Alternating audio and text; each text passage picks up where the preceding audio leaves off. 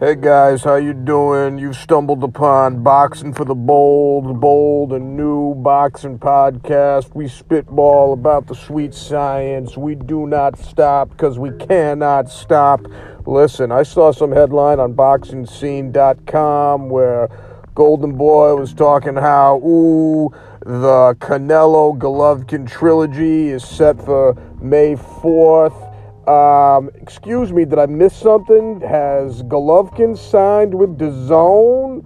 Did I miss that headline? Because, if he hasn't signed with DAZN, it's, sort of up in the air as to whether a trilogy fight could even happen, right?